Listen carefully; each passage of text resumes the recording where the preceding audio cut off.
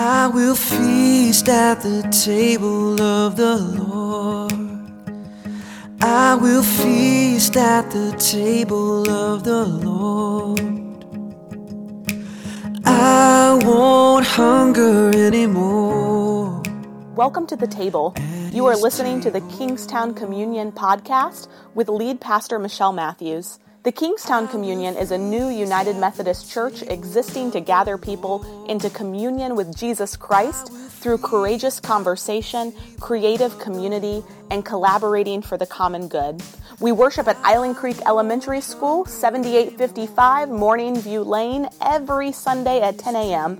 For more information about upcoming events and opportunities to serve, visit our Facebook page, facebook.com/Kingstown Communion.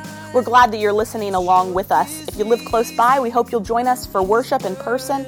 And if you ever feel so inclined to help us by giving financially, you can do so on our website, kingstowncommunion.net.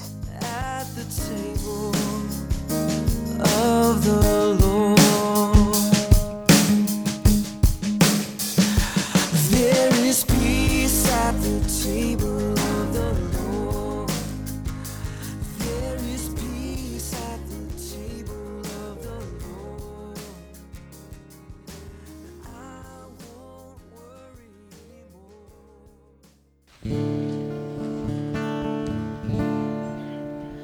What wondrous love is this, oh my soul, oh my soul. What wondrous love is this, oh my soul. What wondrous love is this that caused the Lord of life to lay aside his crown for my soul, to lay aside his crown for my soul. Why are we here? Why are we gathered in a back room of a pub?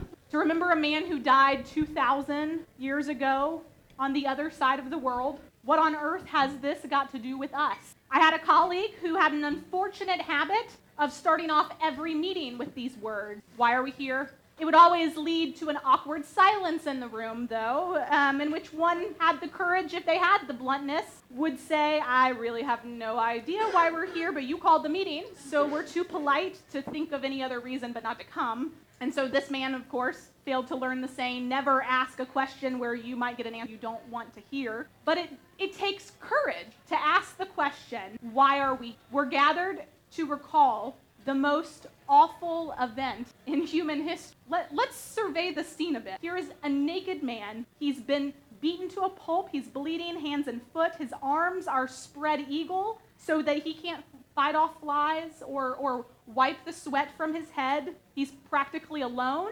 He's more or less isolated. He's totally humiliated. It's almost impossible to look at a picture of such agony and misery. And at the climax of this gruesome, this man says one single word, finish, finish. Think for a moment the host of meanings of that word, finish. The dissertation I finally edited and turned in, finish. The marathon I had run and now I'm totally exhausted and everything in me just aches, finish. The relationship is over and she's told me she doesn't love me anymore, finish. That work of art is completed and ready for display, finish.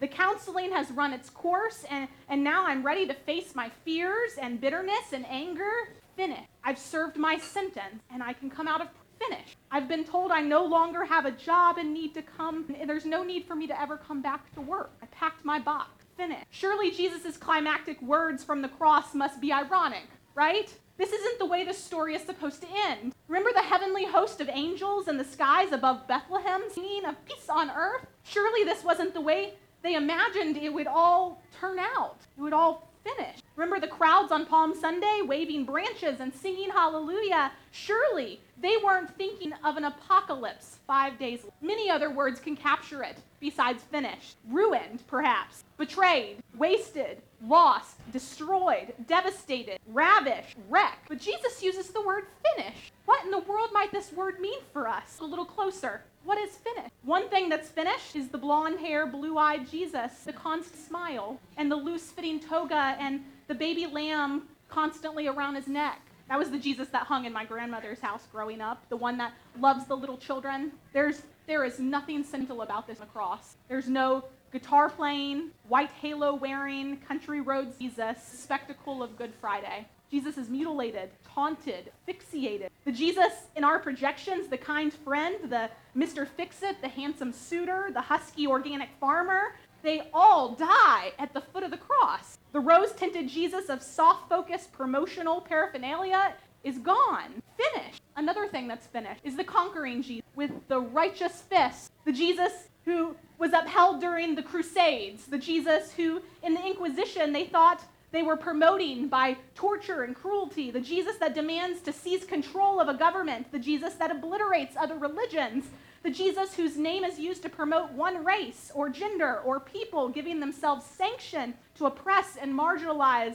and lord over others. On Good Friday, Jesus doesn't conquer. He's humiliated. He's defeated. He's dragged through the streets like a slave or a dog. The Jesus who gives credibility to human power is finished. And then there's the Jesus that stands idly by while earthquakes destroy countries, while civil war becomes a way of life around the world, while loved ones are diagnosed with cancer, while hurricanes and tsunamis wreck households and livelihoods and cities across the world. Jesus isn't watching from some heavenly telescope. Jesus' suffering is as bad as any known human experience. Jesus isn't tucked up in the sky. He's in the middle of the human train wreck. The glass, the nails, the rails all contorting his body and piercing his soul. If you ever look up into the sky and shout, "Oh God, why? Why, God?" You're looking in the wrong place. You need to be looking in the face of the crucified Jesus. That distant remote control God has nothing to do with Christianity. In the face of Good Friday, that Jesus too is finished. We wonder how this awful spectacle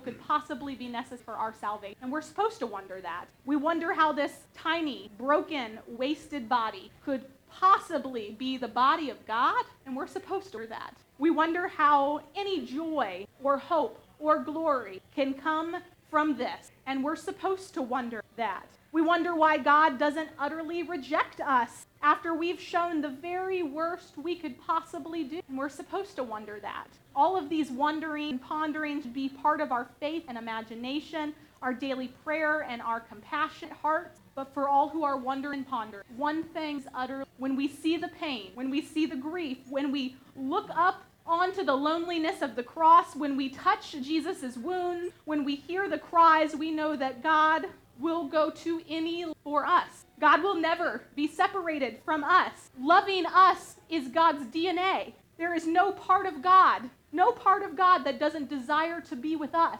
That Jesus is the embodiment of the way God's destiny is wrapped up in us. Any other notion of God, any other speculation, any other spectacle about this God would make no sense of God's heart for us, God's wishes for us to be near God. This is where it's dispelled. Any other notion of God, any other speculation about God's wishes, any other idea about what lies at the heart of God is gone. Be to God.